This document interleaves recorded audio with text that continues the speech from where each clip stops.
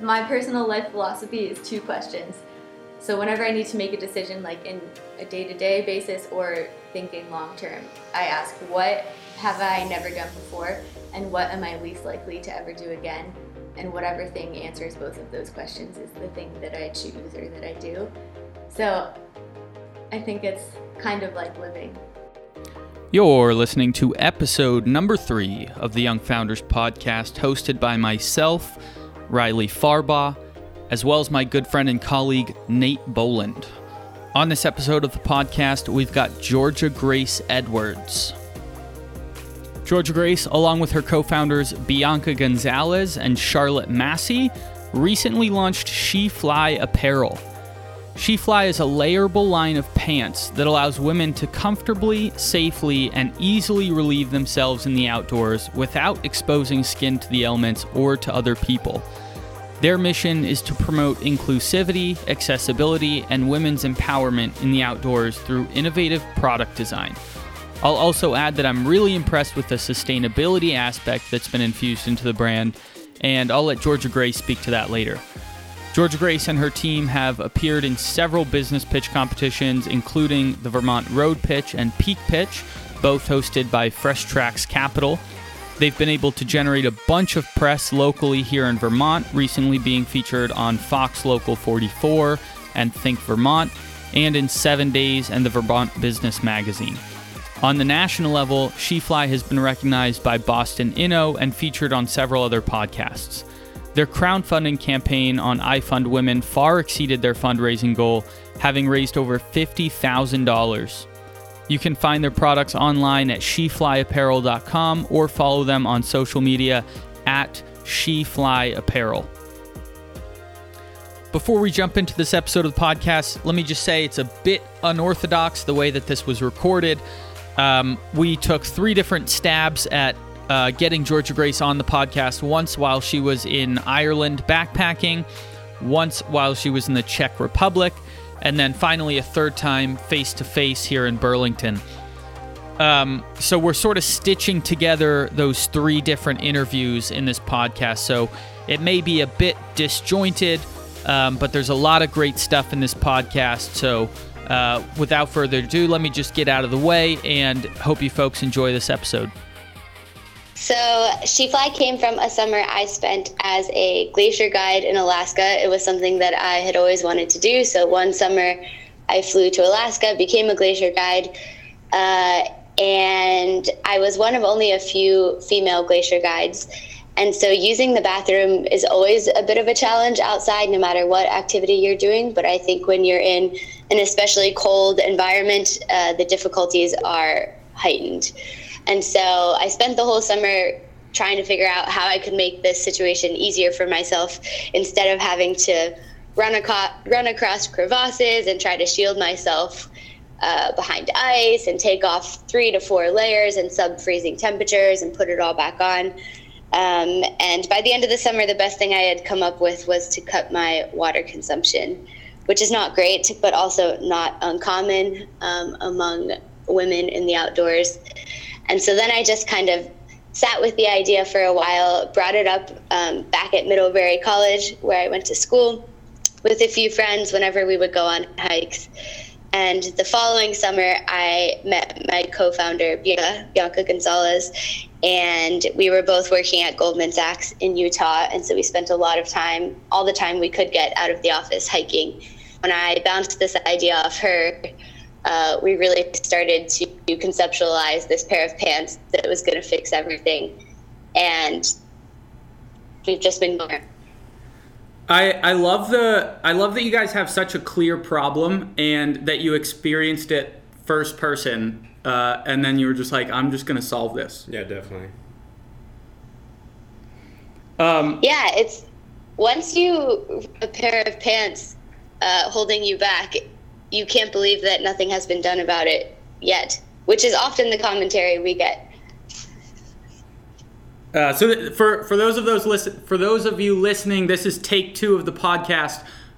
We tried to connect earlier in the week, but Georgia Grace is actually backpacking over in Ireland, and so we're lucky to have her today with a little bit better Wi-Fi. I did forget in the intro to let you guys know to connect with SheFly on social media using their hashtags #PTheChange, Answer Nature's Call, and Pants Revolution, which we love. And also, Georgia Grace, just wanted to give it up for you guys.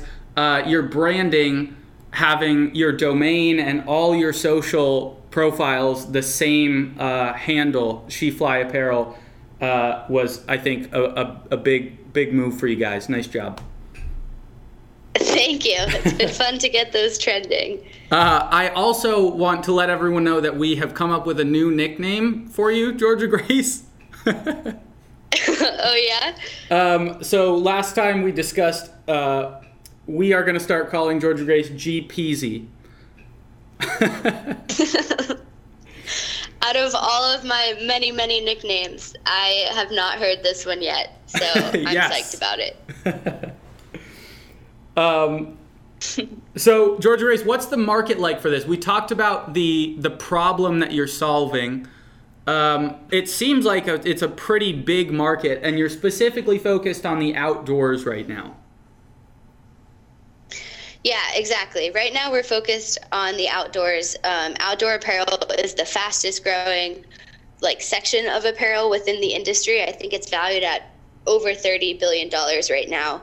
And when you couple that with women's buying power specifically, which is also on the rise at an exponential rate right now, it's a pretty big market to be into. And so we're starting with outdoor specific line of pants. But the hope is that we'll be able to establish multiple revenue streams, not just by selling our hiking pants and our long underwear that you can layer underneath, but also hopefully license out our patent so that this can be a reality in every pair of pants, no matter what their use is. So we've received tons of messages from people who work in international aid in developing countries, or who are field scientists outside all the time, or moms who are pregnant, or people who ski a lot. There are so many applications of these pants beyond just the outdoors, and we're really excited to keep exploring all these avenues. That's super cool. Georgia Grace, do you guys have patents on this idea, or you mentioned licensing? How would that work? So that is all something that we are figuring out. So we did submit our patents, and so we're patent pending for both design and utility patents, which was a long process that took a lot of research and a lot of legal advice. And the patent process is very long. So you don't it's a multiple year-long process. But if all goes according to plan, we will be approved soon. And then in terms of licensing, it's really a customer-client, case-by-case basis. So you can license based on a certain proportion of profits from companies that use your technology. You can license based on number of actual products that are sold using this. There's a lot of details there that I could go into, but probably not the most interesting topic. So sort of going off of that, have you faced any other challenges besides trying to develop a patent? Nope, it's been a breeze.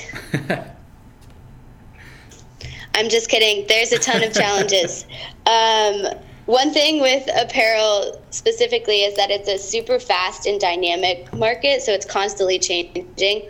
And especially when you're a startup, you're in this industry, you're balancing this desire to be first to market, so you get it out there first, while also doing it the right way. Because what we're trying to produce is a high quality piece of outdoor apparel that has to keep you safe and comfortable in the outdoors. And so I think balancing those two opposing forces of doing something really high quality, but also being first to market is one challenge that we've worked a lot on. We took a full year to research, to connect with people in the outdoor apparel industry. And so it's been a full year from start to finish just producing this first line of pants.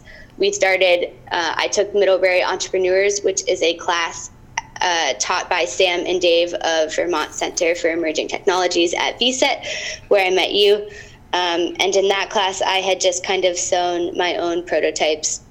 So we've been building from there. And that's another challenge I would say is big. So you had this idea on a glacier in Alaska, and then you actually sewed this into a pair of your own pants? That's correct. I had an old pair of snow pants, and I hadn't tried sewing since home ec in, I don't know, 6th grade. So I went to my friend's house. She has a sewing machine in her attic, and we just kind of played around with it. And the first pee was taken out of my own sewed snow pants in a bathroom inside, actually. I actually saw the snow pants. I think you guys demonstrated those at Peak Pitch. Is that right? We did, yeah. When we went to Peak Pitch, we were wearing complete prototypes, yeah. That's awesome. I actually did Peak Pitch this year, and Sam and Dave were both there, and they're a big support to us, and we really appreciate VCET for all it is and all they do. What were you guys able to take away from that class that Sam and Dave taught at Middlebury, and what impact has that had on the business? So much. Sam and Dave and the whole VCET crew is great. As liberal arts students at Middlebury College, I think me and Bianca and Charlotte, we are all, I'd say, skilled in problem solving, but we all also studied very different things, none of which were business directly. And so the Middlebury Entrepreneurs class itself was a really great chance to dive into the meat of what makes a startup and how do you go about it from ideation all the way through. So this class allowed us to know how to build a business plan and how to get market research survey data, which has been really important to us. The survey that we released during Middlebury Entrepreneurs had one of our most, which is that 1 in 3 women have gotten pee on themselves in the past year because they couldn't get their gear out of the way in time. There wasn't a bathroom. It was too cold, whatever the reason. So without that class, not only would we not have the expertise to have gotten as far as we have, but we also wouldn't have had just the time and the space to do that because we were all students with full course loads. But the way that Middlebury Entrepreneurs works is that for 1 month, you just take one class, this class. It's part of Middlebury's J term, which is our winter semester. So if it weren't for that, it exist. So what year did SheFly start? So I worked on the summer of 2016. I met Bianca out west summer of 2017, and then took the class, Middlebury Entrepreneurs class, January of 2018 in my final semester at Middlebury. And how old were you guys when the idea was initialized? I was 21. Is that right? No, I was 21. Yeah. And Bianca and Charlotte were similar. I think Bianca was 22. So being so young and starting it around a year ago, what has kept you guys motivated and inspired to continue to adapt and improve this product through the year that you guys have been running it? I think 2 things. One, our network of mentors. We spent so long researching so that we could really connect with people. We did a ton of pitch competitions that you mentioned. We did Vermont's first ever soup pitch competition. We did Peak Pitch that you mentioned. We also did Road Pitch. We did some others at Middlebury. We went to Title IX Movers and Makers Festival in the Bay Area. We did the Dorm Room Fund.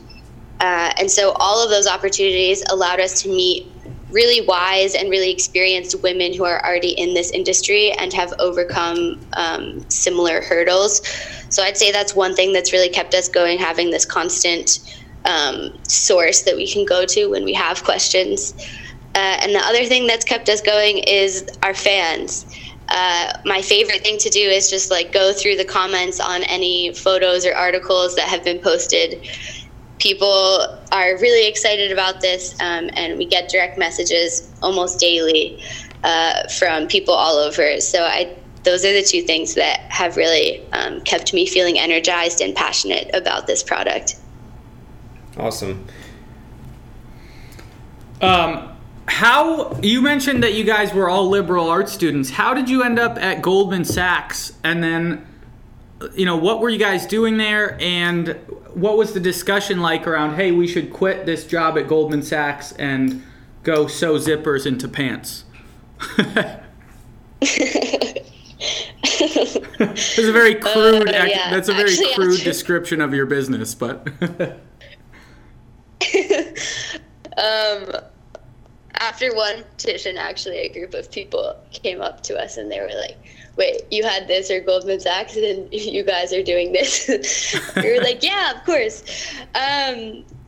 So I think we ended up there for different reasons. I think Bianca wanted to get in the corporate world because she had done nonprofit work in the past, as well as academic research. I ended up at Goldman because, well, maybe for similar reasons, but the main reason was actually that my study abroad GoFundMe was hacked, and so I lost a ton of money.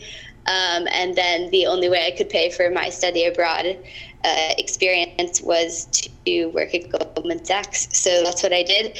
And I worked in human capital management, which is something I'm really interested in, which is using data to kind of identify patterns in the workplace and improve things related to human resources.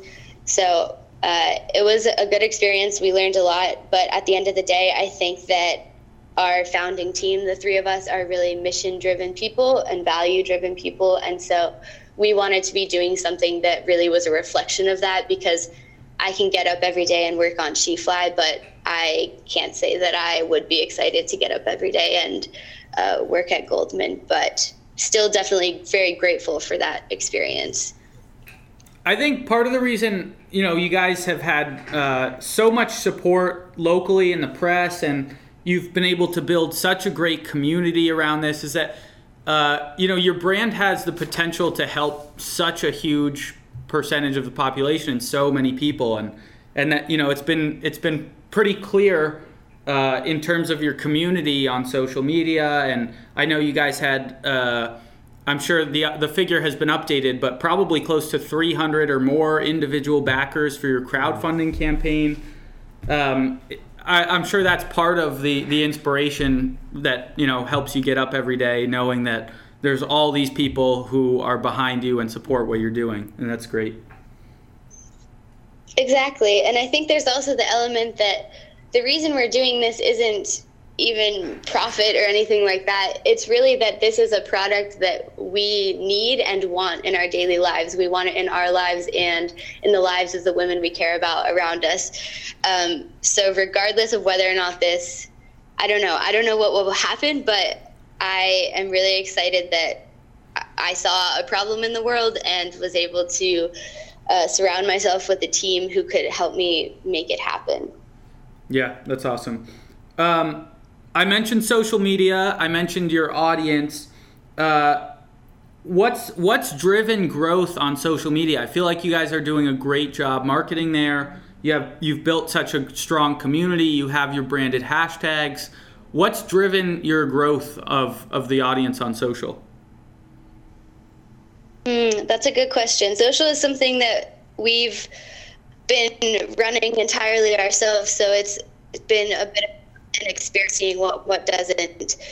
But we did spend a lot of time putting together a pretty cohesive press kit that gives all of our backgrounds, that gives information about our mission statement and our timeline, and examples of places where we've been featured in the press, and as well as the color scheme we like and the hashtags we like to use. And so I actually really good advice for any young entrepreneur or young founder out there that I didn't know before this is that putting together a press pack or a press kit is really useful because it's something you can just send off, people can find on your website, and that no matter who you talk to will know what you're about based on your press kit. So I'd say that's one thing that was helpful. Another thing I think has been utilizing our individual networks. So Bianca, Charlotte, and I each come from pretty different backgrounds, which means we know a lot of different people who are into different things. And the fact that we were able to kind of capitalize on that, all having these networks in different places geographically as well, has been helpful. And then just trying to stay super interactive. So we try to respond to every comment we get, and direct message people, and also feature our fans in our content, because if it weren't for them, we wouldn't have had this awesome crowdfunding campaign. So those are the main things that we've found to be pretty helpful throughout this process so far. Yeah, that's all great stuff. Talk about the roles that the three of you each fill on a daily basis and how that fits into the bigger picture. That's another good question. On a past podcast, on the Outside by Design podcast, I talked a little bit about this. But when we started this company, Entrepreneurs, one thing we learned in that class that was really helpful is that every good startup should have 3 positions: a hipster, a hacker, and a hustler. And so Bianca, Charlotte, and I each fill one of those roles. We try to keep most of our work within one of those roles. So just to briefly summarize, the hacker is the person who's usually good at technology, good at coding, and their main, initiative is to figure out how everything can function as smoothly and efficiently as possible within the company, whether it's scheduling meetings or working on the website or gathering data, things like that. And so Bianca has a lot of experience in that. At Goldman Sachs, she worked in operations, and in past college clubs she did as well. So that's kind of been her niche. The hipster is usually filled by someone who's super creative, good at creating content that sounds good and that looks good. And that has been Charlotte for the most part. And then the last one, the hustler, that is the person who's just relentless with the pitching, a lot of people one-on-one type stuff, a lot of communications. And so that tends to be the role that I fill. Something that is a little bit unique about SheFly is that we have spent the better part of this first year actually working remotely. And so we have a few calls a week, as well as calls with mentors and lawyers and whoever else is helping us, and several different lines of communication, whether it's those calls or Slack or texting. And I think that while we mainly cover those areas, there definitely are still times of overlap, especially when your founding team is 3 people. But we've brought on 3 other people as well, so that's kind of helped to delegate those tasks a little bit more. When you were talking about those roles, I was thinking, I wonder who the hustler is. Maybe it's the one recording a podcast at 10 p.m. on a Saturday. Yeah. What advice would you give, Georgia Grace, to a young founder with an idea, and how might that advice change as the business evolves?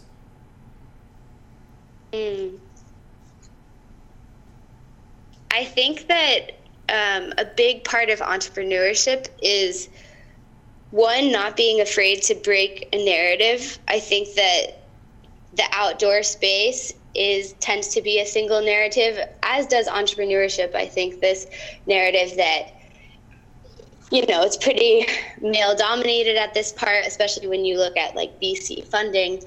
And there tends to be this narrative that you drop out of school and you move back home and you build this startup out of a garage. And I don't think that is representative or entirely accurate.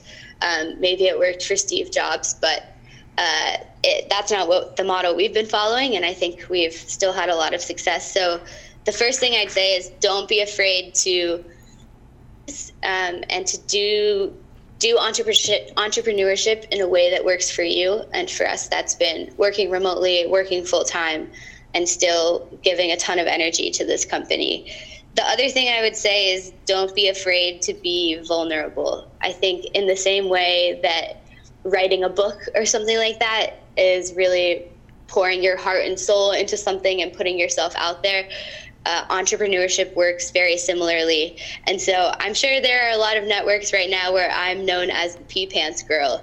And that's fine with me, because this is something I believe in, and I think it's something that is doing good in the world. And so if I'm talking to an audience of 50 middle-aged men about pee pants, so be it. But you just have to put yourself out there. So have you encountered self-doubt throughout building this company? And if so, have you been able to overcome it, and in what ways? I think because I'm so passionate about this, there hasn't been too many moments of self-doubt. Definitely moments of questioning whether I should just quietly solve this for myself with my own, zippered snow pants, or try to scale it to something larger. But I think the way I've dealt with that is just having a really strong support network, and constantly talking to people about this. I think also at the beginning of starting or founding a company, people feel as though if they share their idea, someone will steal it or rip it off. And so you can be a little bit hesitant during those beginning stages. And while that was something I maybe struggled with at the beginning, I've definitely in this hustler role just constantly shared. And when you share, you get positive feedback. You can feed off other people's energy. And so I think that's mainly how I've dealt with that. So you never had that thought of like, maybe I shouldn't quit this job at Goldman Sachs, or? Well, it was an internship, so it ended at the end of the summer anyway. Okay. And I, similar to what I was saying about the entrepreneurship narrative, I haven't really had to quit anything to do this. I mean, I'm on a Fulbright right now and still giving 100% to SheFly as well. There are definitely moments of doubt. I mean, entrepreneurship isn't easy, and sometimes we pitch this and people get it right away, no question. And other times we pitch it, and because it's so deeply ingrained in a social norm, you can kind of see the wheels slowly turning, but it's not always there. I actually just saw a comment on a Facebook post from a few days ago where someone said, have we really gotten so lazy that we only need a zipper to go to the bathroom now? And if you just think about that for like 2 more seconds, you'll realize that that's already the case for one gender. So there are moments like that where it's like, we're going to have trouble in explaining this. But on the whole, I think I've felt a lot of positivity and actually felt increased confidence while doing this. So you just raised $30,000 on iFund Women, which, by the way, when you were talking about your was it a GoFundMe campaign that got hacked? Yeah. So it makes sense why you would change platforms. But so you just raised $30,000. Is this the first revenue of the business? Have you guys sold products before or no? No, this is our first official revenue. That's awesome. At the beginning, before this line of pants, we were kind of functioning as more of a service. And so they were so excited they couldn't wait. And they said, will you put this zipper into my cross-country skiing pants, into my hiking pants, into my pajama pants? A friend asked me to do that for, I guess, camping. I'm not really sure. And people offered to pay at that stage, but we were pretty rudimentary, and we're honestly just excited to have people making sure that the idea was validated and that it worked. So this is our first official revenue, yeah. So crowdfunding is like one of those things that a lot of entrepreneurs and even young entrepreneurs try and strive for, to raise money. How were you able to do it so successfully? And it's continuing to grow, which is very impressive, and it's awesome that it's getting such a good response. So how do you think your product has gotten such a great response in terms of crowdfunding, and it continues to move in the right direction? When it comes to crowdfunding, I think we as a team have really done our homework and our research. We carefully selected our platform, as you said. It was definitely not GoFundMe. It came down to iFundWomen and Kickstarter. And iFundWomen has some pretty cool advantages in that it offers coaching. You're already on a platform where our target customer happens to be because it's iFundWomen. They take a smaller percentage, and even if you don't get funded, you still keep what you make. And those are things that are not true of Kickstarter usually. So we did our homework, we chose the right platform, we filled out an entire Excel document with way too many sheets to count of everyone in our network. We did something called network mapping. So it was like all of our Facebook friends, all of our personal family acquaintances, everyone in our phone. And that's, I think, another reason why we took so long, or what feels like so long, to get to this first initial product launch, is that we were really doing the legwork behind the scenes, growing our followers on social media, trying to get press, so that when we launched, we had these channels for that. And in terms of why I think we've been successful while on this platform, I think we've done a good job of updating the people who have supported us. We've posted a lot of updates. We also have a high quality video. Video is key when you're crowdfunding, because most people are not going to take the time to read through whatever text your page has. And we used Ruthless and Wellington, who we actually met at VSET in Burlington this summer. Yep, we know them. So that, yeah, they're great. I love Susan and Katie. Yeah, they're awesome. So yeah, those are the big things that show and also learning what modes of communication work best for people. So individually, instead of sending out this mass email, and see the results a lot quicker, a lot more excited and also accountable.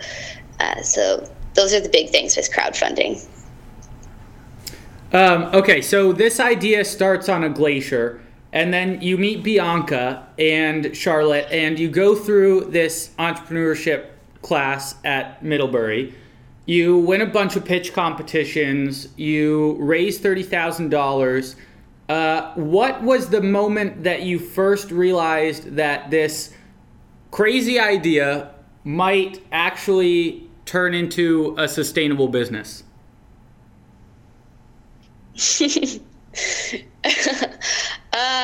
Let's see. I think the first time I sewed those pants at my friend's house and tried them in a bathroom inside, I was like, okay, this works, but I didn't know if it was going to work on such a large scale. And I think for us three co-founders, that moment has come at different times. I think Charlotte had a big rock climbing trip she was on with a few of her friends. I think she was with guys as well. And she realized that the zipper was also compatible in a harness for rock climbing, which is also something that hasn't existed until now. And it was the first time she didn't have to get out of her harness to use the bathroom while in the middle of a pitch and risk safety getting stranded on a ledge or something like that. And then I think Bianca tried the mountain biking, actually. And when she realized that you can sit comfortably even with a zipper there and not even know, that's when she was pretty excited. I did a hike this summer in Vermont with a few of my friends. We did Camel's Hump, which is one of my favorites, and that's totally open exposure at the top, as I'm sure you know. Yep. And to be able to do that and not have to hike back down below the tree line somewhere off trail was pretty exciting. And that's when I was like, okay, we can do this. And a woman on that hike actually asked me about my pants. And so, yeah, that was one of those moments where I was like, okay, maybe we can do this. I think it's awesome that you guys have been able to build the company to such a scale without even selling a product. I think that's a great example, like a great lesson to a lot of young entrepreneurs, that you don't really need a viable product to actually build a business to a point where you can actually start building stuff. So it's sort of like pre-building it, pre-selling it, basically. Yeah. And you can grow to a pretty big scale, and you don't even need products for the masses, which I think is awesome, because I think a lot of people try and dive into companies and they're like, I need a product right now and I need to sell it. like before you even really build the groundwork, which you guys have obviously done, and then you're going to start focusing on the product. And I think that's fantastic, and I think that's a really cool way to build your business, is focus on the groundwork of your company, build everything, get your customer bases in, etc., and then you can start pushing product once you're in a comfortable spot, which I think is awesome. I do want to start talking about some product development discussions. Are you ready for that, Georgia Grace? Sure, hit me. Okay, so you made the first version of this product. Correct. And then talk about, what was that process like of figuring out, how to do it right, and then, all the experimentation, and then finding someone else who could replicate that? Oh yeah, long chain here. So I, as we know, am not a seamstress, which was very evident in the first pair of pants that I wore in public.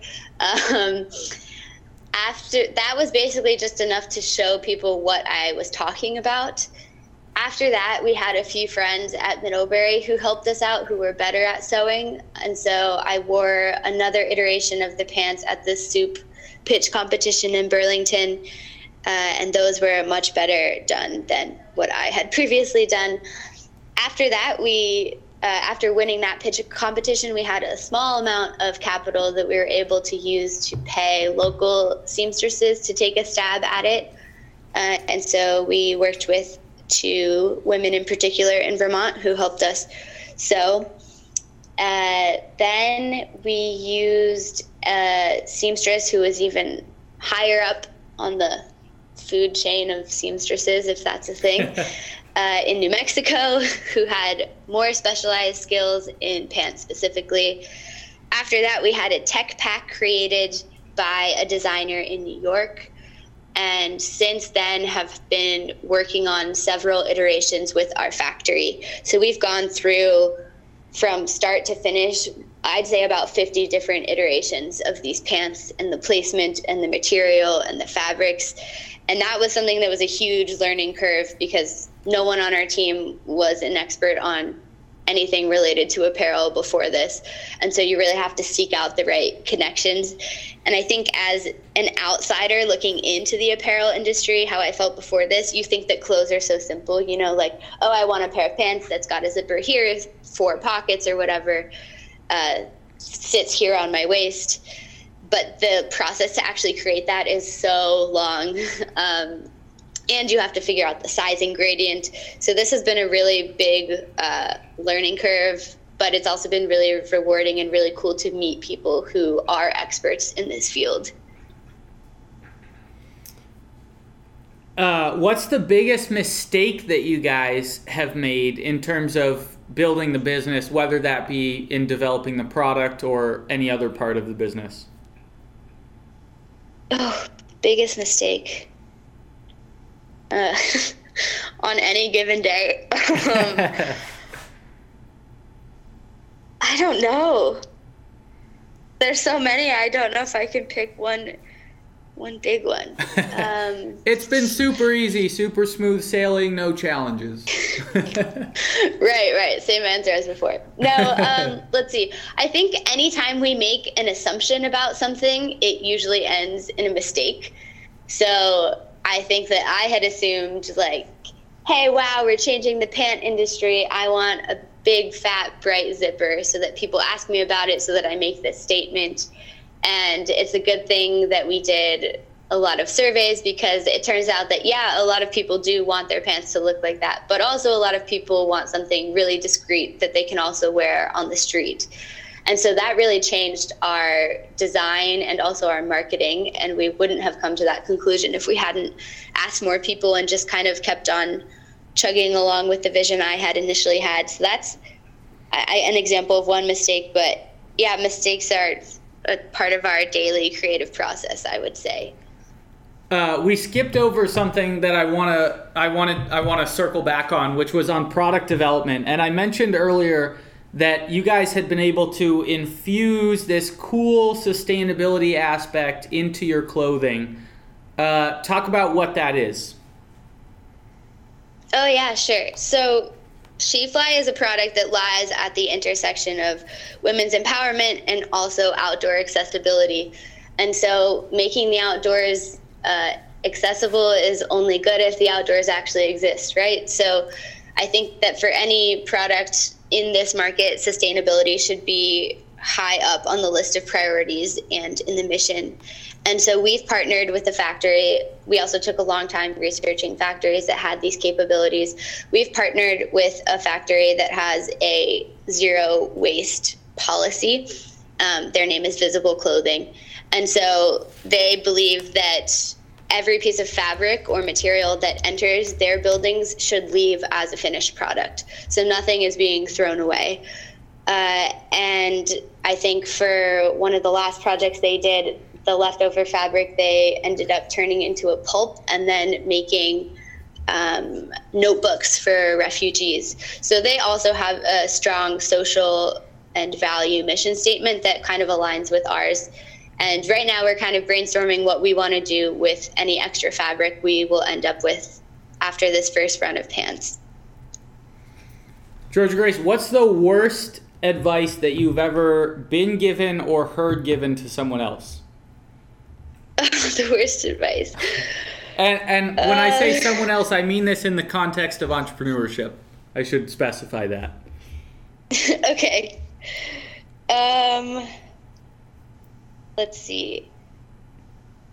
Bianca had a mentor that told her if the co-founders aren't all in the same place, then you should kick the co-founders out and just do it by yourself.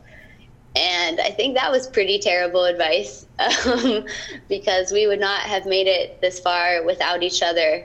You can't have a one-person company. It doesn't work. Yeah, it's 2019. So I don't think that's true. And I also think that kind of emphasizes that idea of there's one way to do entrepreneurship that I really disagree with. Mm-hmm. That's one thing. I don't know what else. Let's see.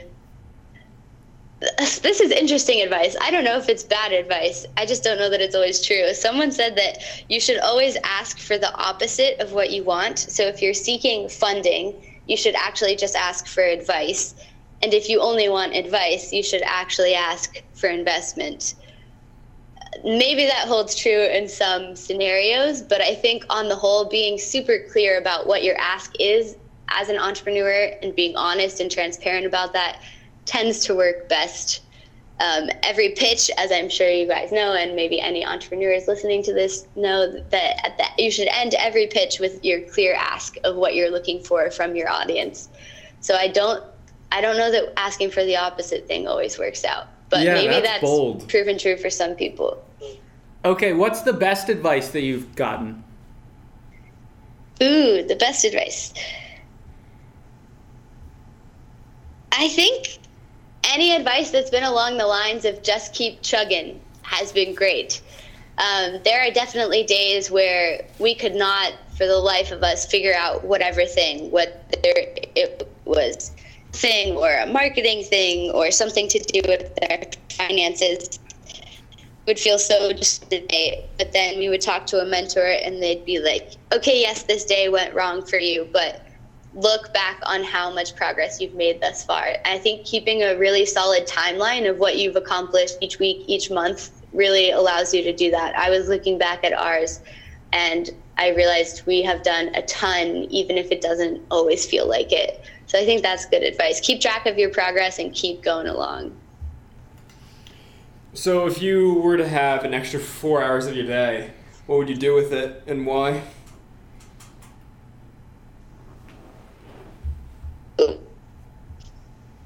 I would time to always cook and eat tacos. You're also talking to a person who is living in the Czech Republic, and I really miss tacos at the moment. What else would I use that time for? You're living in the Czech Republic right now? What? Hold on. Wait. You're living there? Yeah. So before graduation, I was awarded a Fulbright scholarship. So I've been living in a rural town in the Bohemian Paradise region of the Czech Republic, teaching English at a business academy. And the reason I'm in Ireland is that I am chaperoning a school field trip. Very cool. Yeah. Okay, sorry, I didn't mean to cut you off there. No, that's okay. It's confusing. Okay. I would spend more time outside no matter what the activity is. Recently, I've learned about mushroom hunting, which has been really fun. I would spend more time maybe pursuing that. Interesting. And talking to people. Georgia Grace, if you, Nate, and myself were shooting a movie, what movie would it be? Uh-oh. An existing movie? Or a new movie? What genre? is on that? I don't know. I've never heard this question before in my life. It's got to be some type of thriller, right? Like scary thriller? Or like some sort of active thriller? I feel like we would be outside. We would be outside somewhere. Yeah, that's what I'm envisioning. Maybe like 27 hours, but nothing goes wrong because we have SheFly and other great products. 27 hours of pure bliss. Yes. If you weren't running this business, Georgia Grace, what would you be doing? G-Peasy, sorry. I think I'd be doing exactly what I'm doing now. Living in a new place, exploring a new culture, spending time outside. Yeah. Maybe writing more. So how does running the company's operations with your other co-founders work when you're in the Czech Republic? It starts with team meetings that we try to have 2 to 3 times a week. We start our team meetings usually with an icebreaker there's a list of New York Times, like, I don't know how many questions it is. I think it's like 30 questions to fall in love. And so we start every team meeting with one of those. That's cool. Because we already love the product, but we need to love each other too. And then every day we're in contact, whether it's via Slack, via text, via email, whatever. I'd say the biggest part of working remotely is that you have to schedule things, because it's really easy to say, yeah, we'll catch up later, or I'll fill you in on this later, but it doesn't happen unless you actually stick it on the calendar. What are the tools that you guys use to communicate and manage projects?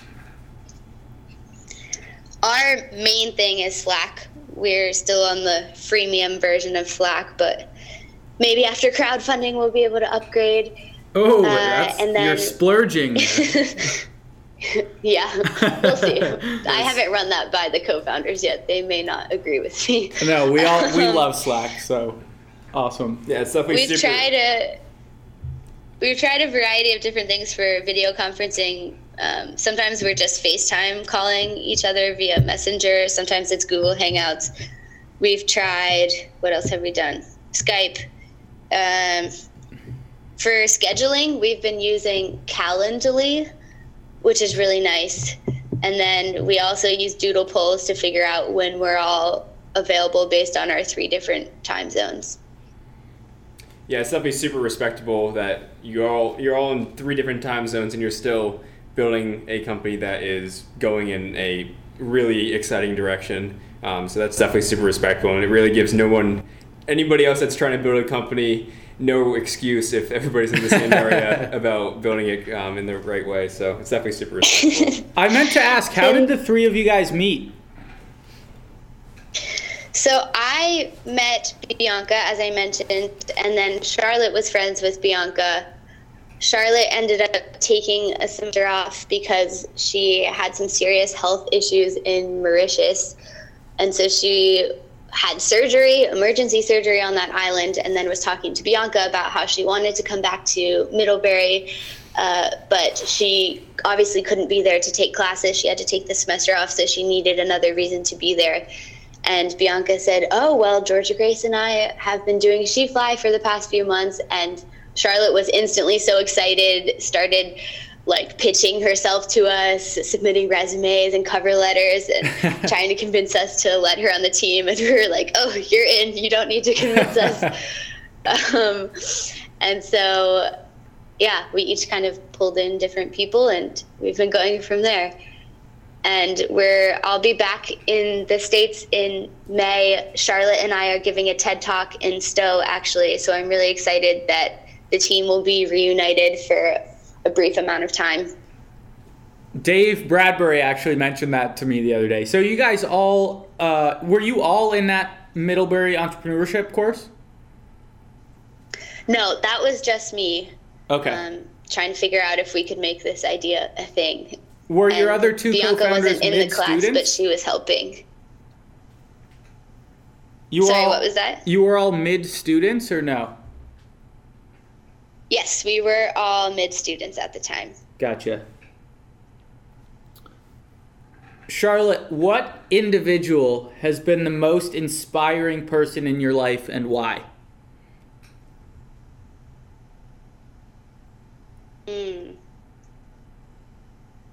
So many people. I think when I was first starting this project, someone who I talked about a lot in my pitches and also read a lot was Felicity Aston. She was the first woman to cross Antarctica. In her blog and in her book, she has talked about the difficulty of being outside with only men and trying to use the bathroom or handle her period on an expedition. And she's since started all women's expeditions all over the world, women of all different faiths, all different backgrounds. So she's been a big mentor within the industry. And then I think more closely in my own life, my dad was always a big role model for me. And he always said that whatever you do, you should be proud of yourself, one, and two, have fun. And I think those are the two things I've tried to keep close to home while working on this product and trying to keep the humor alive in something like this because it helps you get through the hard moments. What would you say has been your greatest accomplishment thus far, and what are you still looking forward to accomplishing? As of this week, I'd say our greatest accomplishment is that no matter what happens in the future, there's going to be at least 300 pairs of SheFly pants, hiking pants circulating somewhere in the world. That's really exciting. That's awesome. For us. And lots to look forward to. In the fall, we're hoping to launch our line of long janes, so like long johns or long underwear, but these will feature flaps that you can layer underneath the zippered pants as well as underwear. So currently you can go commando or pull your underwear to the side, and we hope that with SheFly underwear you can also again line up flaps. So we're really excited, and we've been working on designs for those as well. So have you thought about the vision of the company in like 5 to 10 years? If so, what do you think will be the company and everything? Another easy question there.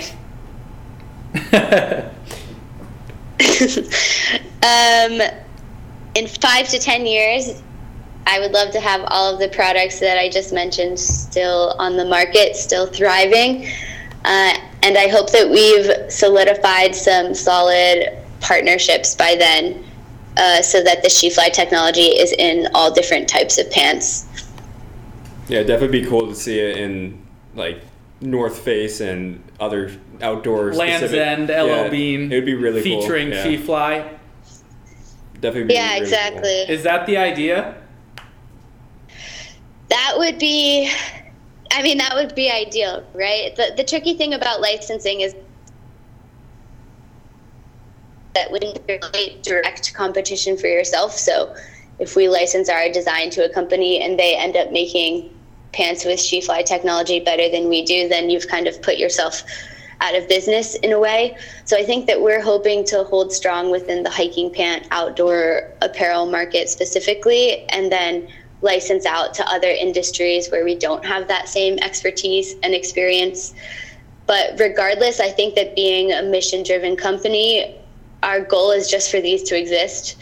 And so whether that's us or by a big company, either way, we're successful and we've disrupted the market if this is now something that companies in general think about when they make their pants or when they make any type of apparel for women. Yeah, absolutely. That's very cool. We're coming up on an hour here, Georgia Grace, so we're going to wrap up. We have a few more questions for you. Appreciate you coming on the podcast. Hope you had fun. We have. Definitely. Thanks for having me. Georgia Grace, what is one book that you would recommend to a young entrepreneur? Ooh, let's see. I love Freakonomics, both Freakonomics the book and Freakonomics the podcast. I think that it's a really good way to think about the world around you and then question how you can make it better while also considering the data side of it. You can't go wrong with Freakonomics. What else? I looked a lot into Venture for America. I was choosing between Venture for America and the Fulbright when I graduated college, and Andrew Yang's book, Smart People Should Build Things, is another good. I haven't quite finished that one yet, but I like the idea that young people can make differences in their communities no matter where they are. Andrew Yang, another good one. That's the presidential candidate for 2020, right? Exactly. So there must be something smart in that book. Yeah, interesting. I'll have to check that out. That's a good one. I didn't even know about that book. That's cool, though. Do you have a favorite? I'm also looking for a recommendation. Some of my favorite books, I mean, from a fiction standpoint, The Alchemist was like a life-changing book for me. From a nonfiction standpoint, any of the Lean series, Lean Startup, Lean Analytics, Lean UX, etc., those are all great. Any sort of autobiographies or biographies of people I connect with, I love reading those. And then I've read Freakonomics, that's a good one. So yeah, those are some of my top ones. Okay, great. Adding them all to the list. I think I've read some of the Lean ones from the Middlebury Entrepreneurs class. Oh, cool. Okay, 2 more questions. Okay. One's coming from me, and then Nate's going to wrap it up. What do you wish you had known or had implemented sooner than you did?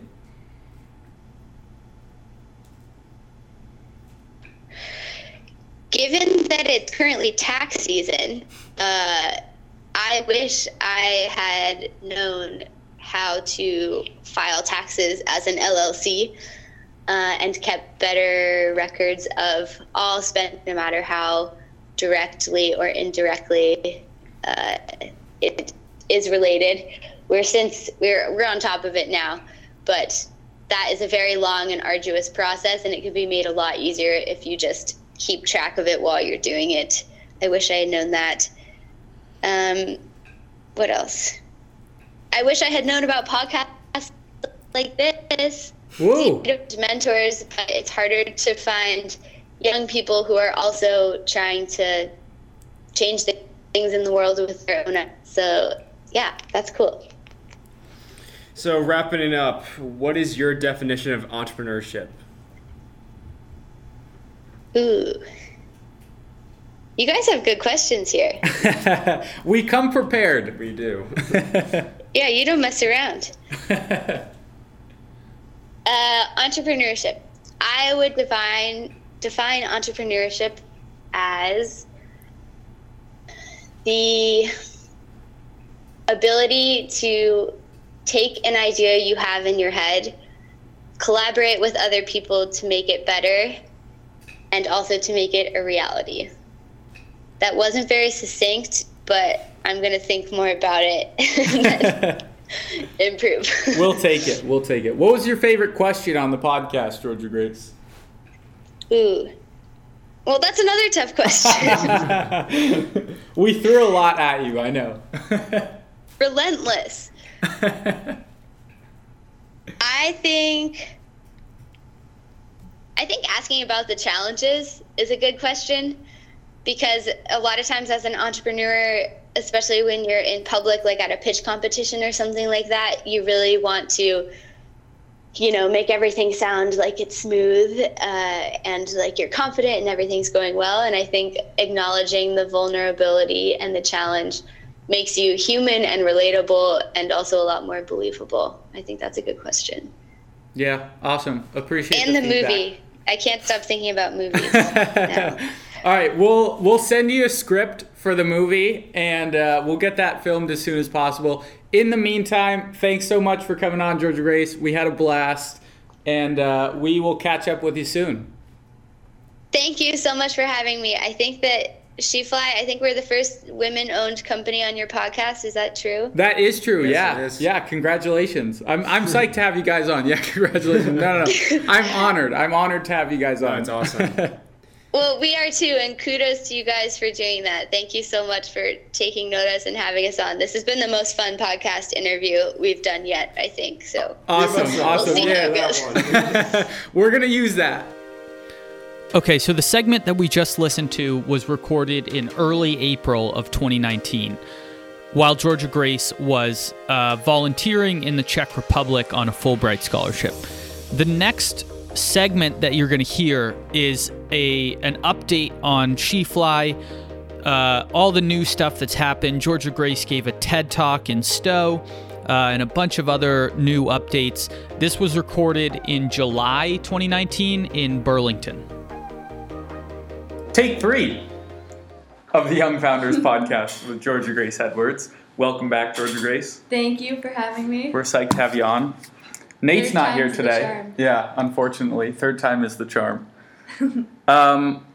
So last time that we talked, or last time you were on the podcast, you mentioned you were living in the Czech Republic.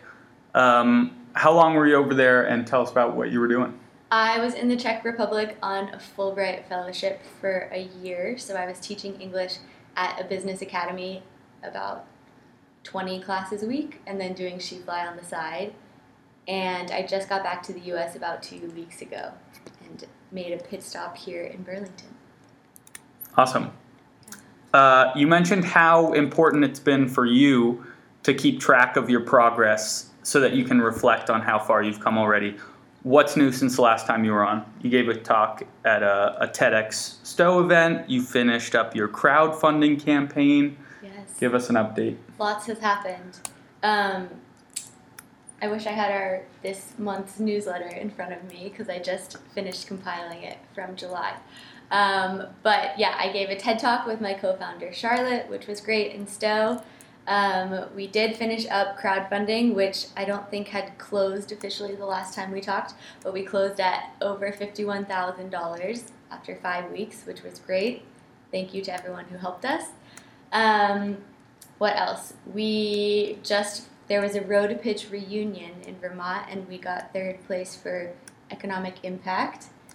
We got a little shout out in a Forbes article recently. We are officially in production. Charlotte is at our factory in India, so that is in full swing. Last week I wired thousands of dollars across the world, which was really scary. Been there. Yeah. Done that.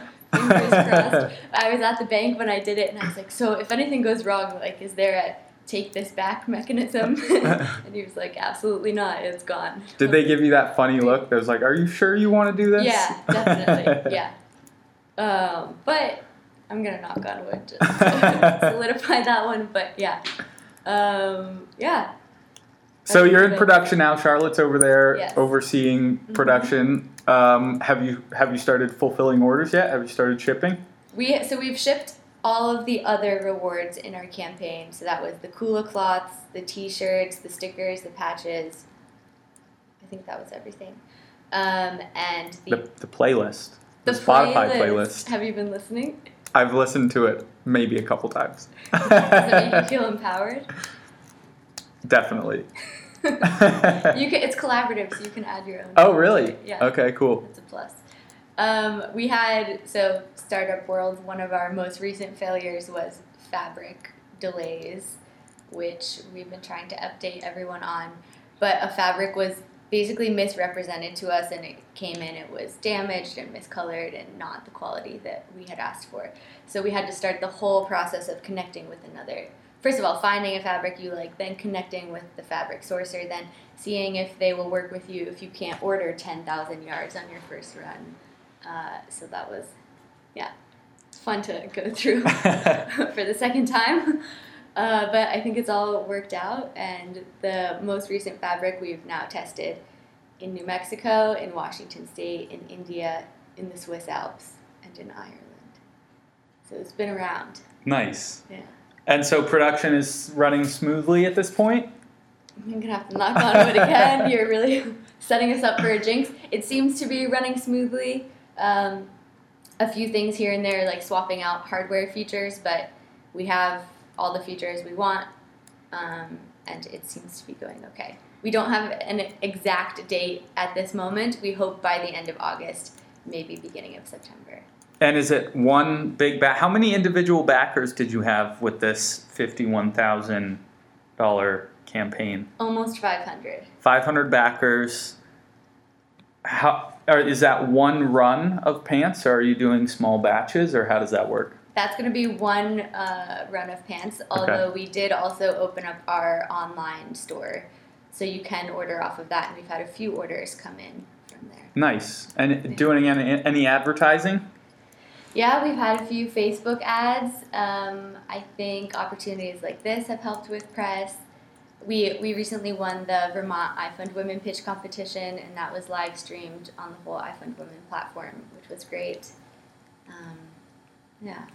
Awesome. We're also simultaneously trying to design the base layers while we start this first run of production, so it's a lot of multitasking. Doing some new product development. Yeah, the underwear and the long janes, as we're calling them. Okay. Instead of long johns. Yeah, clever. Yeah. How much thought have you guys put into packaging and the experience that customers will have while unboxing? Yes, we have an entire Slack channel that is just pictures of us unboxing our favorite products and the feelings we have when we do it and the experiences and what about it we liked. I think the biggest contributing factor to our packaging right now has been thinking about sustainability and how we can keep that aligned within our mission. So because the factory that we're working with, Visible, is zero waste, everything that enters the factory has to leave as a product, so nothing is thrown away.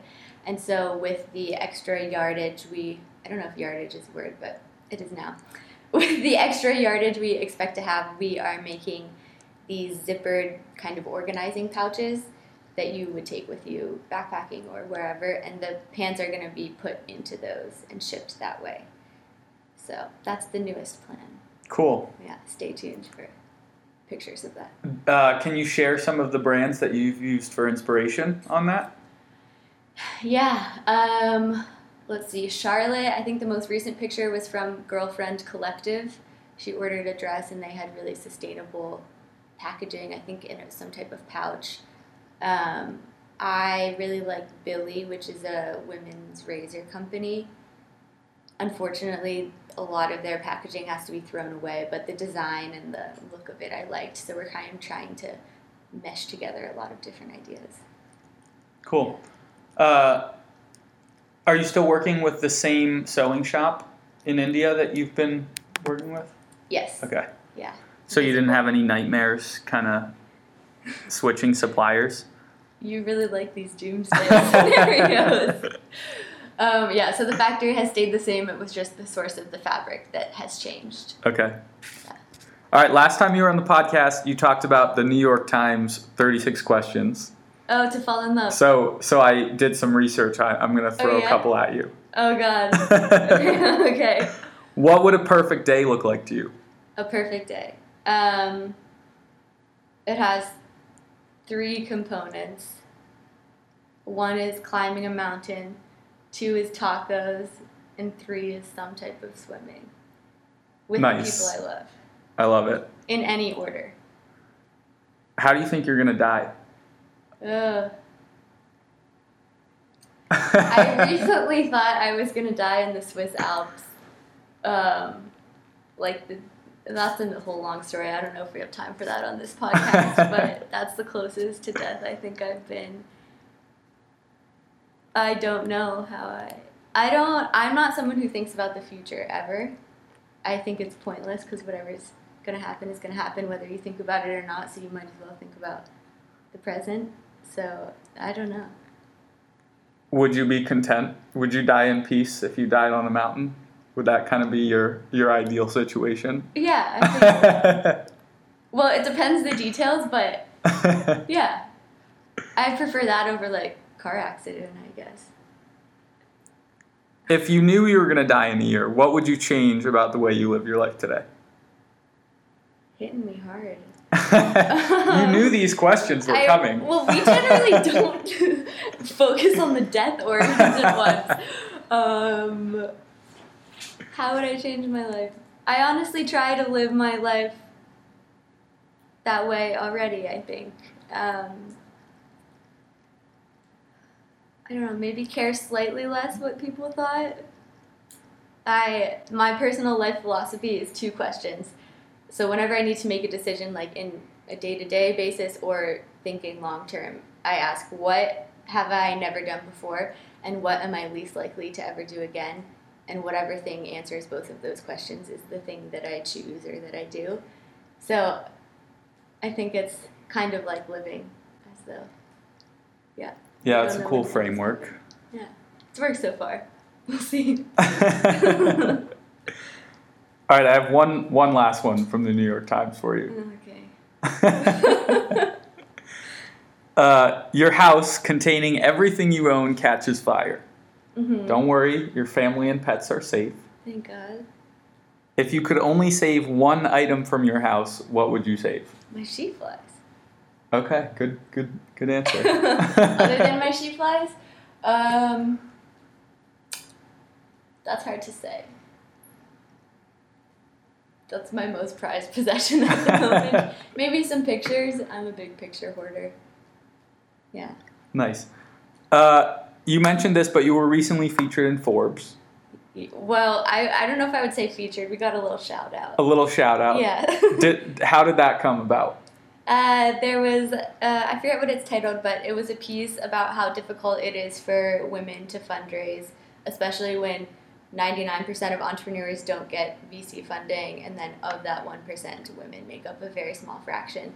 And we were mentioned as an outlier of a company, a female-owned company who was doing fundraising well through crowdfunding. So that was exciting. Would She Fly, would you guys ever look at VC money? I mean, is that something that you guys have talked about? I actually just talked with Sam and Dave a little bit about this here at VSET.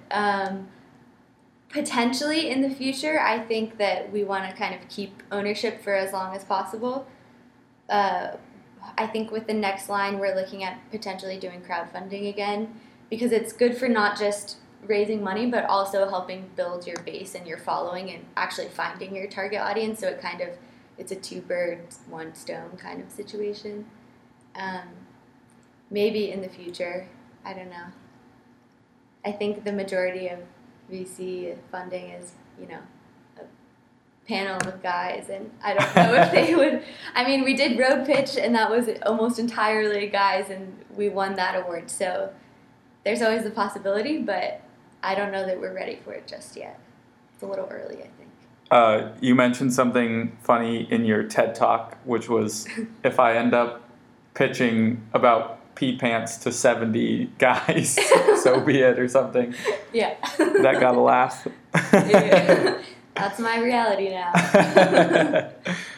So if you guys want to listen to Georgia Grace and Charlotte on that TED Talk, just Google. I've been Googling. I usually Google Georgia Grace pee pants, though I will say one thing comes up before that, and it's a girl peeing her pants in the state of Georgia. So yeah, you can just do TEDx Stowe, helping women pee with dignity, I think is the title. We didn't get to pick the title. I think it's a bit clunky, but. I think I found it pretty quickly, just TEDx She Fly. Oh, okay. You're smarter than I am. Cool. Anything else? What else is new?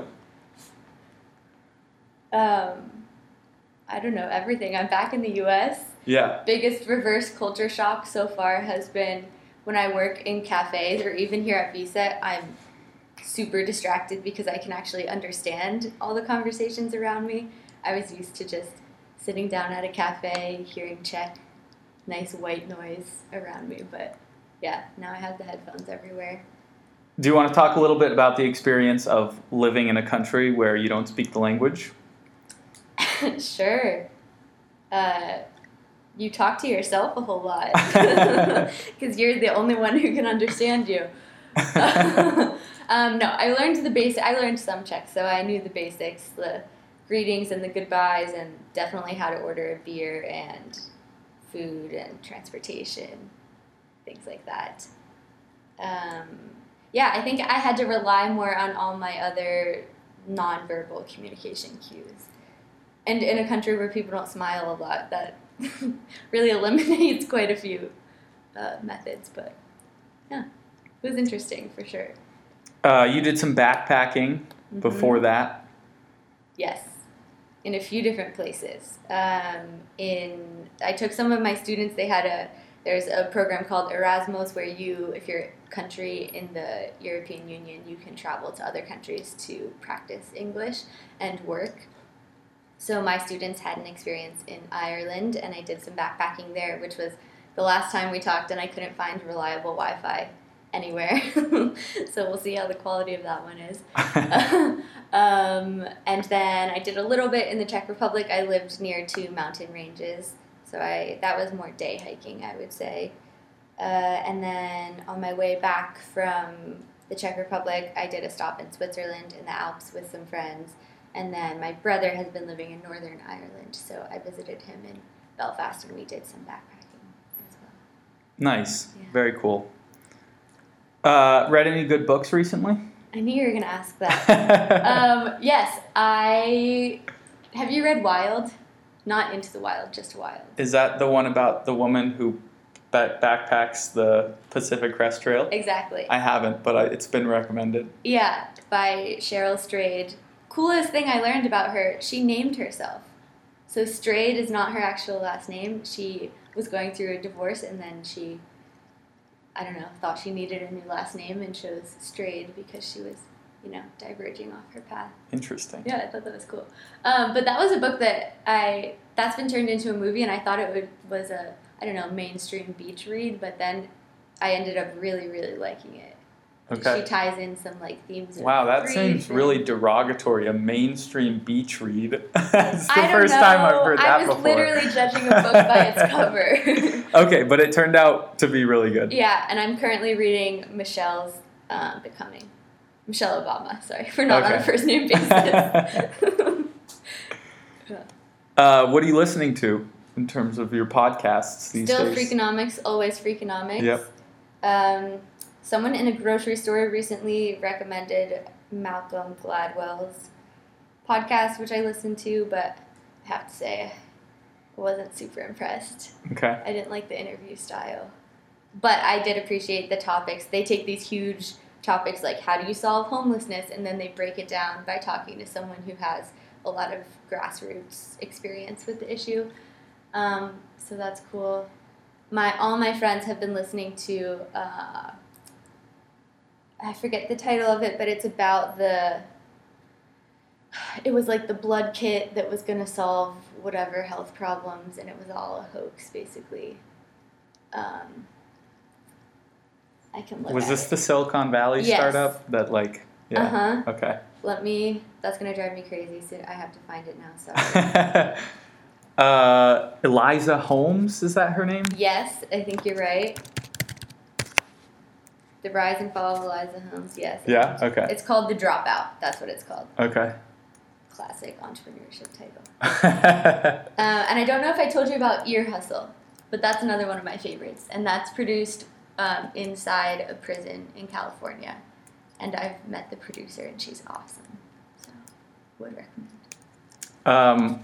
Last time you said one of the worst pieces of advice that you guys had received was someone told Charlotte, if everyone's not in the same place, you shouldn't co-found the company together. Yeah. Obviously, that I think hasn't someone been the told case. Bianca that. Yeah. That's been going smoothly for you. Yeah, I mean, it's definitely a struggle. We've been talking in 3 different time zones. Charlotte just left on her Watson fellowship, so the only rule of the Watson is that you cannot enter the U.S. for 1 year. So we will be entirely virtually communicating for the next year. But her topic is women's empowerment in mountainous regions, so it is SheFly in a nutshell. No, definitely a struggle. I wouldn't say it's easy, but we've all been working on our communication styles. We recently we created a new Slack channel with weekly summaries. So instead of like having these really long, hour-long team calls once or twice a week, just like, I did this, I did this, I did this, we've been trying to type out all the things that we did so you can read through it, see if there's anything you need to follow up on. I would recommend that. That's been a good strategy so far. We had tried a few different things before that. I don't know what else. You guys have grown. You added a brand manager, I saw. Yeah. A web designer. What else is new? So the 2 interns we've had for the past year are no longer interns. They're officially on the team, and they've been helping out a ton with shipping out stuff, with designing the tags that are in the pants. They've been great. And then we also have a summer intern right now who's a current Middlebury College student. So it's been great to, bring more people on, make it more of a team effort, hear all these new ideas. A lot of our Instagram posts are not now just being created by Charlotte. She's our CMO. But we've all kind of been designing posts, so I think it's great to hear all these voices. It's been fun. Yeah. And is Slack kind of the main communication channel for you guys? Yeah, Slack. Yeah. We've experimented with Trello and a lot of different, project management things, but in the end it always comes down to Slack. I am waiting for the day where I can upgrade to the freemium version. Without getting yelled at by your co-founders. Well, yeah, and the problem is now when I search for things, it's like, this is more than 10,000 messages back. You can't see it. So that's my next goal. Be profitable enough that I can afford the next level of Slack. Are you using Slack for project management right now, or do you have another tool for that? We talk about a lot of things in Slack. We do everything in Google Drive. When we need to make timelines, we usually just create a new Slack channel. So I would say, that's where we've been focusing right now. I don't know if that's the most efficient, but we're constantly trying out the free versions of different things and seeing how we like them. So I'll let you know when I hear the next best thing. Yeah.